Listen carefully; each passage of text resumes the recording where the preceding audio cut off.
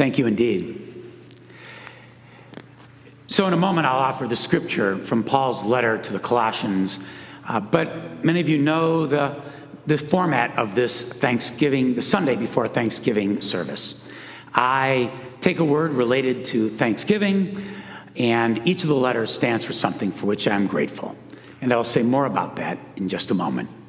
But from Paul's letter to the Colossians, a passage wonderful for this time of year.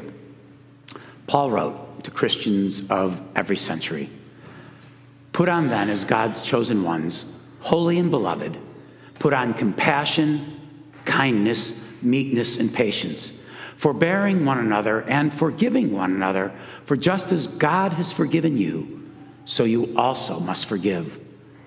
But above all these, bind everything together in perfect harmony, and that which binds it is love. And be thankful. In whatever you do, in word or in deed, give thanks to God the Father through Jesus Christ." This is the word of the Lord. And may these words, which once transformed the early church's heart, transform our hearts as well. Will you pray with me? Gracious and loving God, may the words of my mouth and the meditations of each of our hearts be offered humbly and faithfully. Amen. So I think this is the 26th or 27th year I've offered this Thanksgiving alphabet. I've done it enough that even the students of the Western Springs School of Talent Education, Patrick told me before the first service that they usually play on this Sunday before Thanksgiving. They call me the alphabet guy. But this year's word comes from Paul's letter to the Colossians when he says, "And be thankful." My word that I will spell is thankful. I don't do it so that you know things for which I'm grateful. I say this every year. I do it, I hope, as a catalyst for the things that you might be grateful for. I hope that today or in the next couple of days or Thanksgiving Day, by yourself, with a friend, with family, you might spell thankful for yourself, your own litany of blessings. Now, I'm not doing this to fish for anything. I'm really not. So don't follow up on this. But it's always been funny to me. One year, the word I used had a letter B in it. And I mentioned how much I love bread. And bread's from all kinds of things. And I got baskets and baskets of bread. And another year, I really am not fishing for anything this year. The word had a P in it. And I said, I was thankful for Pinot Noir. It was another great year, but this year I'll spell thankful. But before I do, I want to remind myself and all of us that even if you are in a time of you're dealing with something sad or lamenting something or there's grief or disappointment on your heart, even in difficult times such as those, there are still blessings in our midst that we may very well take for granted. And some of those blessings, you already heard Kim Nichols mention one about the refugee family I thought I'd lift up. If you find the ease of meal preparation on a stove, remember the millions that have no access to that kind of ease. If you have more health this week than illness, you are more blessed than the 1 million people around this world who face a life-threatening disease this very moment. If you have enough to eat today, you are better off than the 500 million people who will not have enough to eat this very day.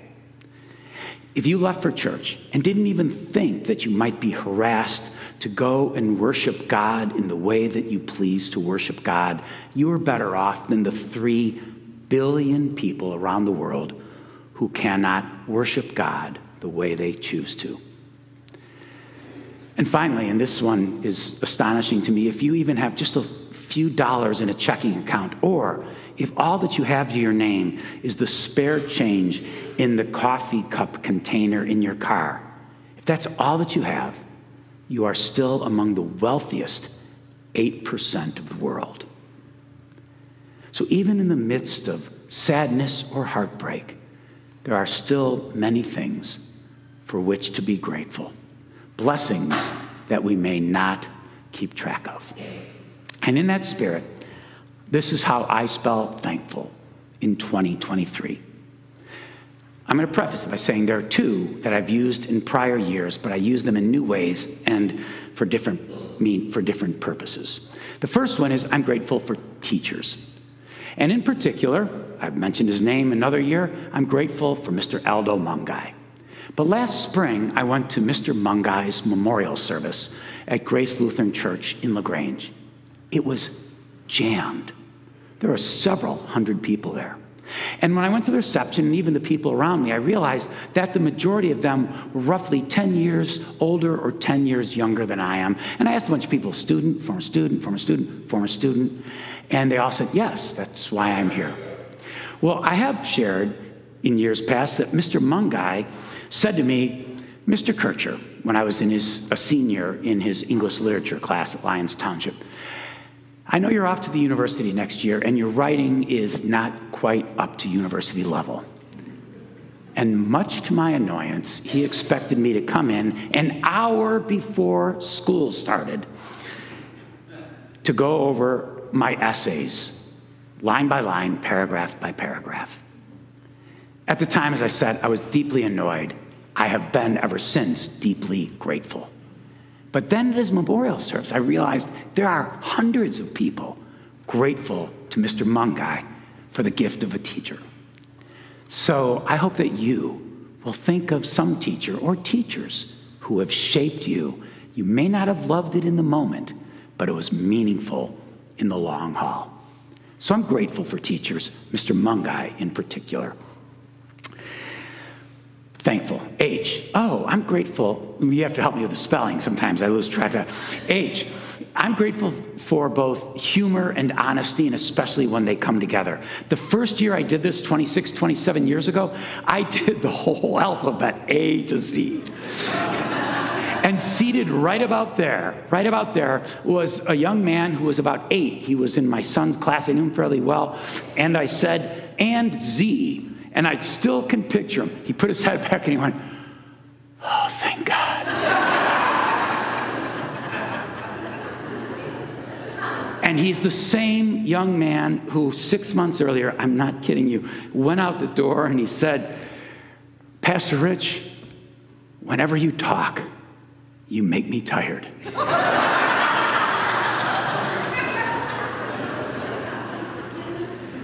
I'm grateful for humor and honesty. A. I'm grateful for another former teacher when I was in divinity school, Phil Anderson. He was the professor of pastoral care. Many of you know that my predecessor, Bob Kemper, who served 25 years here, he, though, had Phil Anderson as a young professor when Bob was in seminary and divinity school. I had Phil near the tail end of his tenure. But he taught us lots of things about pastoral care, about grief counseling, marriage counseling, Jungian psychology, etc. But then I heard him as an alum when I went back, and he was in his 80s and came back to do a presentation for the alumni meeting. And he talked about what he had discovered late in life. His wife, Phoebe, her dementia had advanced rapidly. And what he talked about is trying to find joy now in this very difficult time. And here's what he said, and I think it speaks to every transition we go through, whether they are challenging, tearful, or even exciting transitions. Phil said, here's what I have learned after all these years, and it's counterintuitive. He said, goodbye comes before hello. Goodbye comes before hello in any transition. And he said, I had to say goodbye to what once was so that I could now say hello to this new relationship with my wife, to find joy in it. It didn't mean that he was still not without sadness, but to be able to glimpse joy, he had to learn that goodbye comes before hello. I think that is profoundly wise. N. N stands for nature. That could be a cliche. I'm grateful for nature, God's creation. There's just no B in this word in thankful, but I'm grateful for the gift in nature of a place called the Boundary Waters. To me, it's the most profoundly spiritual place I've ever been to. It's a wilderness canoe area. It's 1 million acres without a single permanent structure. I mean, no outhouse and not a single light bulb. It's considered one of the darkest skies in the world, and it's one of the quietest places I've ever been. I've been there 20 times, and it is, to me, as I said, the most profoundly spiritual place I've been. I haven't been there in over 5 years, and I say that because I can kind of feel the ache in my bones that I've got to get back to the Boundary Waters sooner rather than later, because it is such a touchstone for me. So I'm grateful for the gift of nature and God's creation, and specifically for a place called the Boundary Waters, where you can only travel by canoe. K. I always think of him around Thanksgiving and All Saints' Day. I think of Bob Kemper. One of his favorite hymns was For All the Saints. It makes me teary to sing it. But I also think of him around Thanksgiving because if you remember Bob Kemper, who, as I said, was my predecessor, Bob, in his 30s, lost the majority of his eyesight. He only had peripheral vision that was left. And he wrote a remarkable memoir about that entitled An Elephant's Ballet. And to me, the crux of An Elephant's Ballet is this discovery that he had, and it's just in a couple of sentences. And he said what he finally figured out is that when he only lamented what he had lost, he continued to get worse and worse spiritually. He said he only began to heal when he was grateful for the blessings that still remained.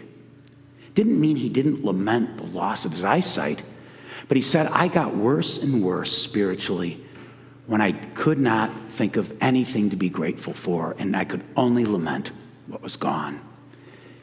But it was when I began to heal, when I was still grateful for blessings that remained. I mean, that is a message for Thanksgiving. I'm grateful for the things I learned from Bob. F.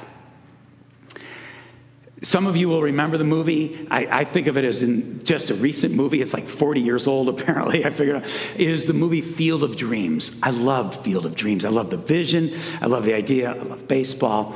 Those of you who have not seen the movie, Kevin Costner is the main character. He keeps getting these voices, and he sees in print, and he sees on the side of the road both names of people. He doesn't know how they're related, and he keeps hearing a voice saying, if you build it, they will come. He figures out he's supposed to build a baseball field in the middle of his Iowa cornfields, and the names that he keeps hearing and seeing are people he's supposed to gather and bring to it. And one of them is the name of an old country doctor who is actually in the storyline already dead, but he still has this experience of meeting him. And he brings him to the field, and he hears the doctor's story. And the doctor's story is such that when he was a young man, before he became a doctor, he was a good baseball player, and he had a chance to get a major league at bat. He was in the on-deck circle, the next batter, and he never got the chance. Well, he tells the doctor this, and then he brings the doctor tells him this, he brings the doctor to the field, and when the doctor steps inside the line, over the foul line, he's transformed into a 19-year-old again who's on deck. And out there in the field, the 1919 White Sox. He's going to fulfill his dream. Well, behind him, while he's waiting to bat, is still the real world outside the lines of the field. And a little girl, Kevin Costner's daughter in the movie, is choking on something she's eating and falls off the bleachers. And the doctor turns around, and he steps back out of the field, is transformed back into an elderly doctor, and he can never go back.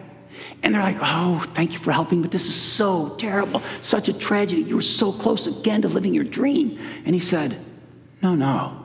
The only tragedy would have been if I didn't get a chance to be a doctor and care for my community.